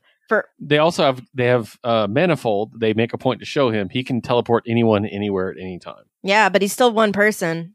I know, but it's just like I think you're getting caught up in the trees, like and not seeing the forest. It's just not the story I was. I get what you're saying, and I dig survival stories of that kind of story, but I think this is more like hand waving. Like, don't worry about that. We're focusing on heroes. Yes, we're focusing on the same story we tell every crossover. They're not telling the story of the humans without powers. You know what I mean? That's their story, if you will. You know what I mean? Like so. Yes.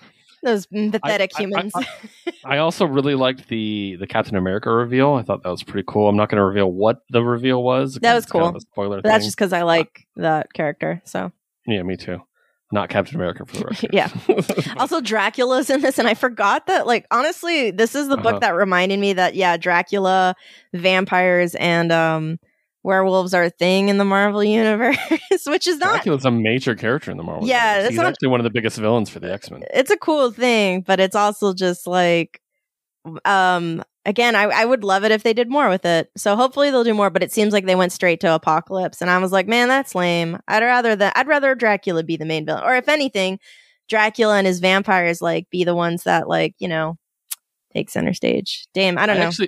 I actually really like that Apocalypse has gathered people like Purple Man and Dracula, because sometimes he gathers followers and they're kind of weak. Yeah, this is like a very formidable group, so I'm very curious to see like how brutal this is going to be. So I know the author of the book, Tom Taylor, has made no promises that that anyone will survive. So. Well, yeah, because I mean it's AU, so the Marvel always goes crazy. But I just want to say, No Man's Land did it first.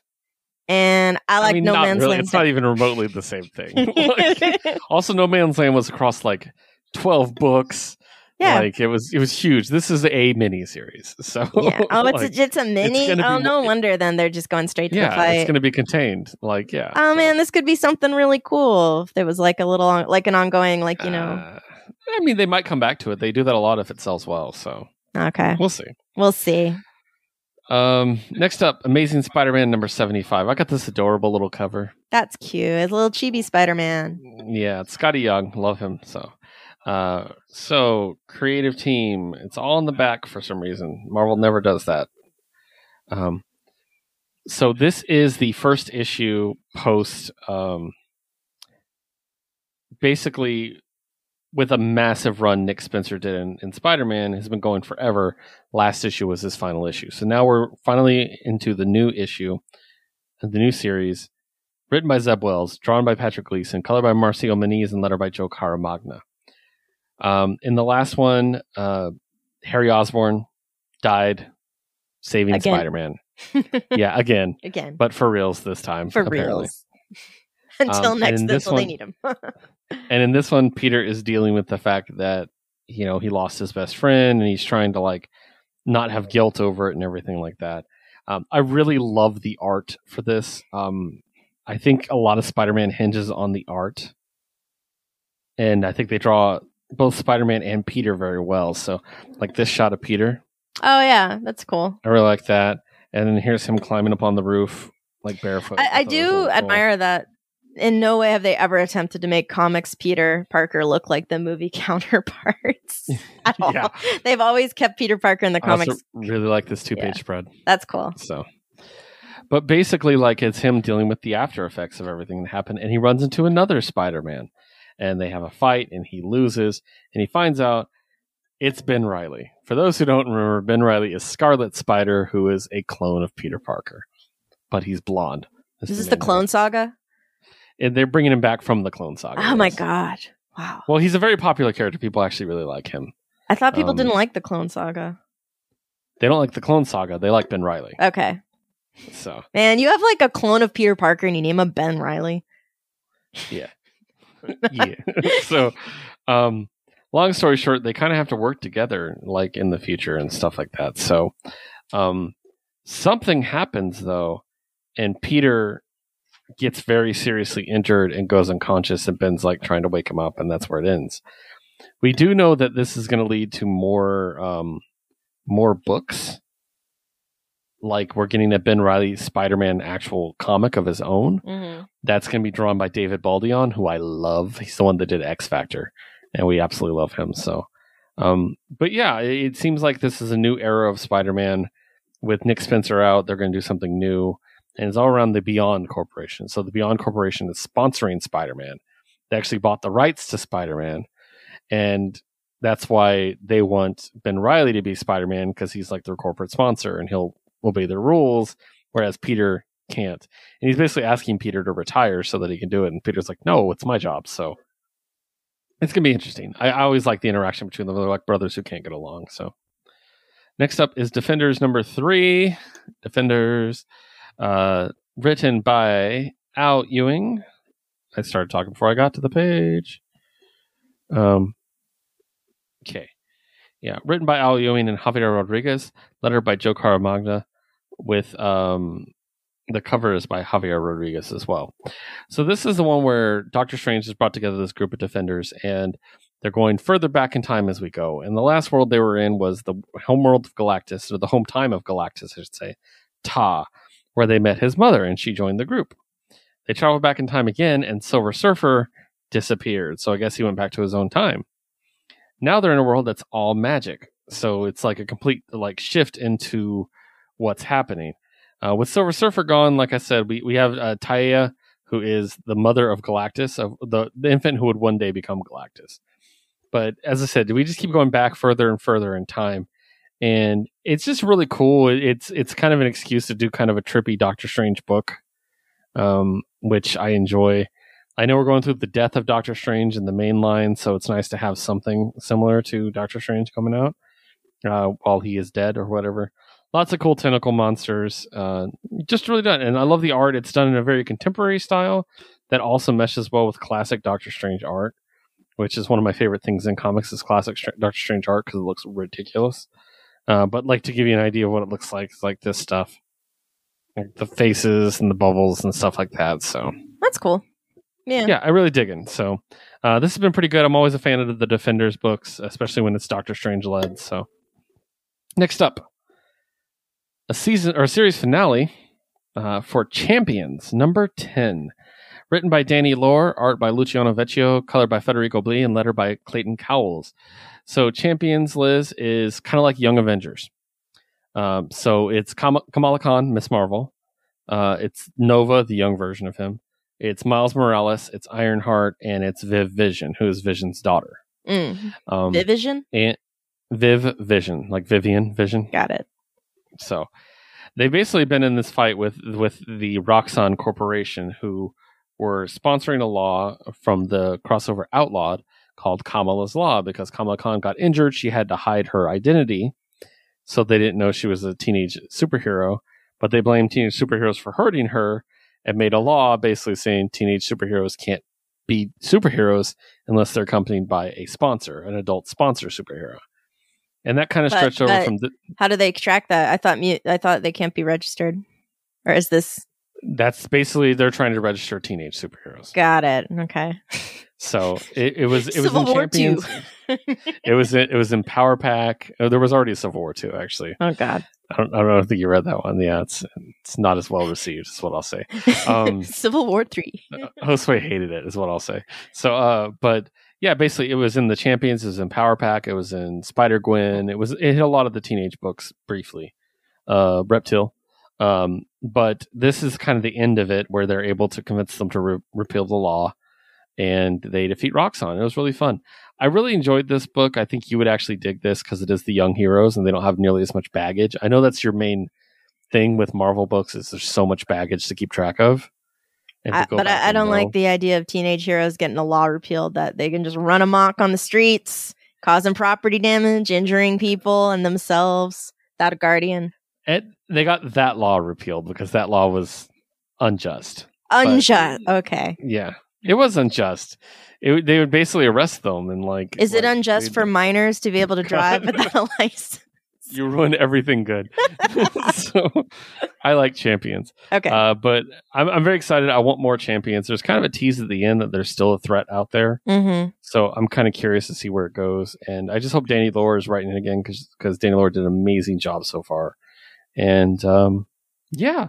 But I really hope Champions comes back, and I hope there's more Champions because it recently, not this series, but before that, people like Dust were members of the Champions. Congregation. Okay. Yeah, Congregation now, but she was Dust. I'm not a fan of that name. I don't mind her changing the name, but I think Congregation's dumb. Sorry. I don't know. I don't like it. I just hear the Foo Fighters song every time, so I love it. So, yeah.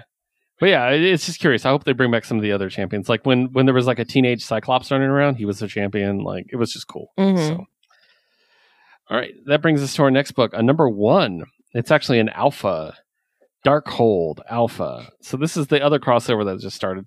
So this is about the magic book, The Darkhold, in the Marvel Universe. And someone finds it, and chaos ensues. So I got this cover, Liz. Or let me do the creative team first. Well, I pulled it up. So it's written by Steve Orlando, drawn by Sian Torme, colored by Jesus Bertov, and lettered by Clayton Cowles. So I got this cover, and you see it's Dr. Doom looking at the book, right? Mm-hmm.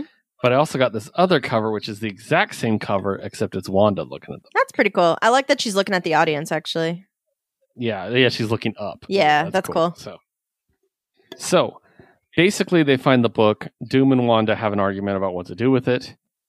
And basically, whoever reads this book goes insane. Wanda's like, oh man, it's cool. I'm already there. So exactly, basically. Doom is like, I'm gonna go fight this demon by myself. But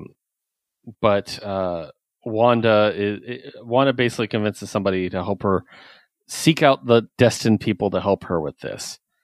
And that ends up being Iron Man, and they're all given very tarot names. Mm-hmm. So Iron Man, the Dreamer, Blade, the Hunter, Wasp, the Artist, Black Bolt, the Stoic, and Spider-Man, the Fool. And so obviously Wasp stands out as a strange addition to that group. But sure, that's cool. And basically calls them together, and they decide, needed yes, another we're gonna work together. female character, basically. No. Well, I mean, there's Black Widow. I mean, there's all kinds of people they could have used. It's just Wasp is weird. Powers. I know. I was like, aren't there female character X-Men that literally Captain Marvel do art? Yeah, the artist. Yeah. Well, they could have just made it not the artist too. I know. So the story is that they have to read a little part of the book to not go mad, and apparently it didn't work because they all went mad. And so I thought this was going to be the hero team, but apparently they're the villain team. They all transformed into creepy villains. Huh. Okay. And so Wanda has to manage it right now. She's like, oops. Yeah, oops basically. All. So each of them are getting a one shot. Mm-hmm. Iron Man, Blade, Wasp, Black Bolt, and Spider-Man.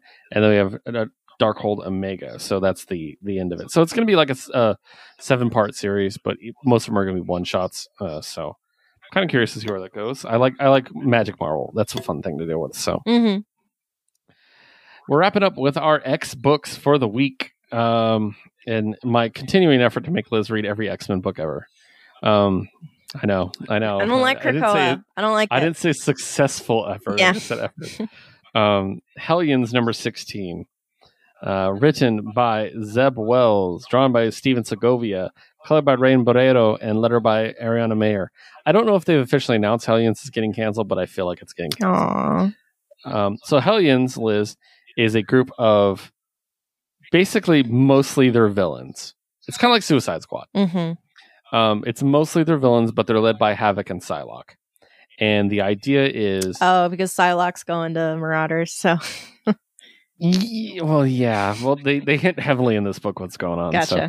But basically, they're villains who are kind of out of control, can't be controlled on normal Krakoan society. And they send them on kind of like the missions where you're probably going to die. Mm-hmm. But Krakoa can bring people back to life, so it doesn't matter as much. Yeah, but they're also very vicious, so they're actually good at it. Mm-hmm. So they can go die and they'll bring back and stuff. So they just came off a mission involving Mr. Sinister, who was technically their leader, where they stopped him from becoming immortal. It's a long story short. But yeah, and they slowly start revealing okay, Psylocke is not only joining Marauders, but also she became a captain, one of the defenders of Krakoa, one of the peacekeepers. So you're like, okay. And then Havoc, who has kind of slowly been going crazy, gets a little bit of a chance that maybe he's not going to be in it. I don't want to spoil too much. But long story short, basically the group's slowly falling apart. And we're left in a kind of a climactic end with Nanny and Orphan Maker, which I don't want to get into with Liz because we'd spend 20 minutes on Nanny alone. I'll just show you what Nanny looks like, and we'll move on from there. Where's a good shot? Nanny, by the way. I'm just thinking of Granny Goodness. Much dumber looking. I actually adore Nanny. Yeah. But I know your reaction is going to be just... What is she, like the big bad wolf in like a pink nightgown and a cap? What is that? Is that an egg with feet? It's an egg with arms and legs. Oh my god, it is an egg with feet and lipstick. What is this? Lipstick. I know. What is this thing? So Nanny this is a mutant? Yes. Nanny raises orphan mutants, but more often than not, she will facilitate the death of their parents so that they can become Good God. Orphan Maker is her first charge, and he has a big suit of armor, and he's a full-grown man, but in his mind, he's still a little kid, so he still calls her Nanny and stuff. Don't like that. It's creepy. It's supposed to be, though. But they've become such great characters in this story. It's ridiculous. Like, me and Josue were like, when they announced this book, and they showed silhouettes of each character. Yeah. We were looking at the Nanny silhouette, like, who the fuck is that? Like, trying to figure it out. And then when it was Nanny, I was like, what? And he's like, I don't even know who that is. I'm like, well, I do, but this is going to be an interesting book. And then now I'm like, fuck yeah, Nanny, get him. Like, what the? Like at one point, that face, that robot face with the lipstick, confronted Mr. Sinister. Mm-hmm. And mind you, she comes up to his knee, and she's basically like, I know how many mutants you've killed. I know how many poor children you've made orphans. And she's just like, one day I'm going to come for you. I'm going to cut your fucking face off. It was just ridiculous. I was like, what the fuck is happening? Like, dude, I can't wait for Nanny to make her appearance in the MCU. Can you imagine? Fuck it, bring it. I'm down. The end credits, post credits, just fucking Nanny and Orphan Maker. Like three people in the audience are like, woo! I'd be like, fuck yeah. I excitedly tell you and your husband who they are. So, but yeah, I dug it. I love Hellions. I hope it doesn't get canceled because it's one of my favorite books. Next up. I mean, honestly, Nanny just convinced me. I kind of want to read this just to see that thing. Like, it's also, it deals with kind of like some of the problems, like how they're not going to bring Madeline Pryor back to life because she's just a clone of Jean Grey. Yeah, messed up. And so basically, well, then I'll get into the spoilers. They reveal that Havoc, they're going to review it, and maybe they'll bring Madeline back to life after all. Because he's the one who keeps pushing for her to come back. So in New Mutants, which one we're talking about next, New Mutants 22, written by Vidi Ayala, drawn by Rodriguez, lettered by Travis Lanham, there is a bit about that tying into it too, because there is there's a thing called the Snikt family, SNIKT, which is the sound that Wolverine makes when he pulls out his claws, right? Mm-hmm. So there's Daken / Akihiro, and there's X-23 / Wolverine, because she's Wolverine now. But there's also a girl named Scout, and she's a clone of Laura, X-23, but very young and adorable. Mm-hmm. And her codename is Scout, and this is a shot of Scout. Oh, she's cute. She's a little girl. She's very, very cute. She's adorable. She recently died, and there was the debate. Well, there was the debate of should she be brought back? She's a clone. And then, like, Wolverine and X-23 pulled out their claws, and they're like, she comes back. Basically, well, her friends make the point, and then the five mutants that can bring people back to life were like, basically they overrode the council, and they're like, listen, she has a separate Cerebro entry. She has a different personality. Yep. She's a different person. And so they basically brought her back. And so that's what led Council to the laws of Five said clone rights. So that's what led to kind of the review of Madeline Pryor. I think they're attached to each other. So like, maybe we will think about this, Yeah, so. Maybe we will. Maybe we'll bring back others that, So the group of young mutants that are in question here, which is Scout, Martha Johansson, the floating brain, Anole, Cosmar and what was it called? Rainboy? No, not Rainboy. Hydro Boy. I can't remember his name. He's a water-based dude. Yeah, it is Rainboy. I was right. Okay. Basically, they're like, we're going to go tell the Shadow King to fuck off because he's the one that's been manipulating them the whole time. And they show up and realize that the OG New Mutants, Karma, Mirage, Wolfsbane, all of them actually confronted the Shadow King, and he has overwhelmed them. And now it's up to them to save them from the Shadow King. So really cool. I like how they're building up the different generations of X-Men with this book. This one's very much, it takes the place of a school book, but it's not about a school. It's like the New Mutants are in charge of training the younger kids, basically. So, and I just really like the art. I love Scout. I absolutely adore her. She's one of my favorite characters. So I'm really glad she is going to come back. And yeah, I'm excited. So, yep, that's everything for New Mutants. Wrapping up with my final book for the week is Excalibur, number 24. So that's my third X book of the week. So this one is, of course, written by Teenie Howard, drawn by Marcus Toe, colored by Eric Arcienega, and lettered by Ariana Mayer. So Excalibur, Liz, is the magical portion of the X-Men, where they're dealing with Captain Britain, and they have to deal with the whole like other world in Britain, like Camelot and stuff like that. In this case, Psylocke, not Quanin, which is the Asian body of Psylocke, but the other one, the British one, is Captain Britain now. She's taken it from her brother. And so she has to deal with all these negotiations and stuff. The Excalibur team is a lot of fun, Liz. I think you would actually dig Excalibur because the main members of Excalibur are Betsy as Captain Britain, Gambit, Jubilee, Richter, and Shatterstar, who have been reunited. Yay! And just hang all over each other the entire time. It's adorable. So, like, literally, like, every shot of them together, one of them is hanging on the other. So you can see Shatterstar, like, all over Richter there. Aww. And then just literally the next page, they're at a fire pit, and it's the other way around. Like, they're just adorable. So, Richter's way more comfortable with who he is now. He's not, like, this angsty dude like he was in X Factor, so... but basically they're coming into conflict with Merlin and King Arthur, who want them ousted because they're mutants, and they just get into a big fight, and it all comes back to Ten of Swords and stuff. So it's really cool. This is the cover A, which is cool. It's Betsy with a bunch of these vampire dudes. They're like primordial vampires. But I got the cover B too, because how could I not get this anime ass cover? Oh, that's cute. Oh, Jubilee, that's adorable. Yeah. So also Jubilee has a son who when in the magical world turns into a dragon. Nice. So yeah, he's adopted, by the way. Like, she found him. So it's this whole thing. I was going to say, is she still a vampire? No. Okay. She has since died and been brought back to life. Oh, that's right. Krakoa. Yeah, that fixed that little retcon. Yeah. Yep. It helps with the continuity to have that. So, but yeah, I think that's all my comics. Liz, did you have anything you want to add? Anything else you've been reading you wanted to talk about before we wrap up? I mean, the only other thing I'm currently keeping up with right now is Lore Olympus by Rachel Smith. And it's really good. Persephone is on trial for her act of wrath that she did.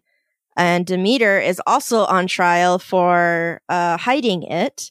And they're calling... Okay, yeah, there's been a whole thing. It's really cute. It's actually the first time Demeter has seen Persephone in the story since the story began. Yeah. And it's basically a lot of plot threads are all tying up together now. And yeah, it's pretty cute. Hades is her lawyer. Because it's like one of the judges is her lawyer. It's very much like this whole trial is just really ridiculous, but also it's a sham. It's an utter sham. Yeah, yeah, but also kind of in character. You know, I feel like this wouldn't be out of place like in Olympus. And 100%. I can see them doing this weird incestual dumb shit for no reason whatsoever, except for each other, basically. But I have to, I mean, I don't think we've found, like, we left off on some real dramatic, like, it's cool that we're seeing what's happening with the trial, but I still want to hope we kind of check back in with Eros and Psyche pretty soon, because, like, that was very dramatic where that left off. And that was very much a cliffhanger. Yes, it was. And anyways, I'm curious to see what's going to happen because Persephone, I mean, it seems to me, I really don't like the theory that that what they showed us didn't happen. So I feel like, I really want to know what's going to happen with this whole act of wrath thing. Like, if she did kill all those people, her mother did hide it. What's how are we going to get out of this? So without being punished, or is there punishment? I mean, I can't imagine they're going to do or punishments to go stay in the underworld where you want to be and where you work. Like, that's not a punishment. So we'll see how it turns out, I guess. Yeah. Nice. I have also been reading quite a few things. I read the new D&D book. I'm almost done with it. I love it. I cannot wait to play through it. We'll see what's going to happen there. I'm very excited. So I also finished the book 1 of Shadow and Bone, the Grisha trilogy. I'm on to book 2, which has been pretty good so far. Really digging that. Love the show. It's such a good adaptation. It's really making me power through the books pretty well. So also, I got the Dave Grohl, The Storyteller autobiography, which I'm very excited to start as soon as I can get through these Grisha books. Other than that, I'm also re-listening to the Sandman audiobook Volume 1 because Volume 2 is out, and I want to actually get Volume 1 listened to again. I only have about an hour and a half left, so it's pretty much just the Shakespearean story at this point, and then I'm going to be good to go. But yeah, I know it's a lot, but that's pretty much all I've been reading. But thank you guys so much for joining us here on We Have Issues. Just to give you our quick plugs, you can always find us on Geek Elite Media. On Twitter, that's at Geek Elite Media and at geekelitemedia.com. You can find us on Twitter. The show itself is at WHI Podcast. I'm at WHI Podcast Keith. Liz is at WHI Podcast Liz. Josue is at Josue Reads Josue. You can also find our other show, Jukebox Vertigo, on Twitter as well, at Jukebox Vertigo, where we build a playlist every other week using a randomly determined category. Ironically enough, this last episode was Liz's first episode of Jukebox Vertigo as well. Yeah, double feature. We talked about music videos, the best songs from music videos, and Liz tested Josue's patience in a way that made me very happy. It was great. Oh my God, he's so dramatic. He is very dramatic, but I love him. So, but yeah, check that episode out again at Jukebox Vertigo and on Geek Elite Media as well. But that's everything we have to talk about tonight, guys. Thank you so much for joining us. We always appreciate it. And don't forget to always geek out.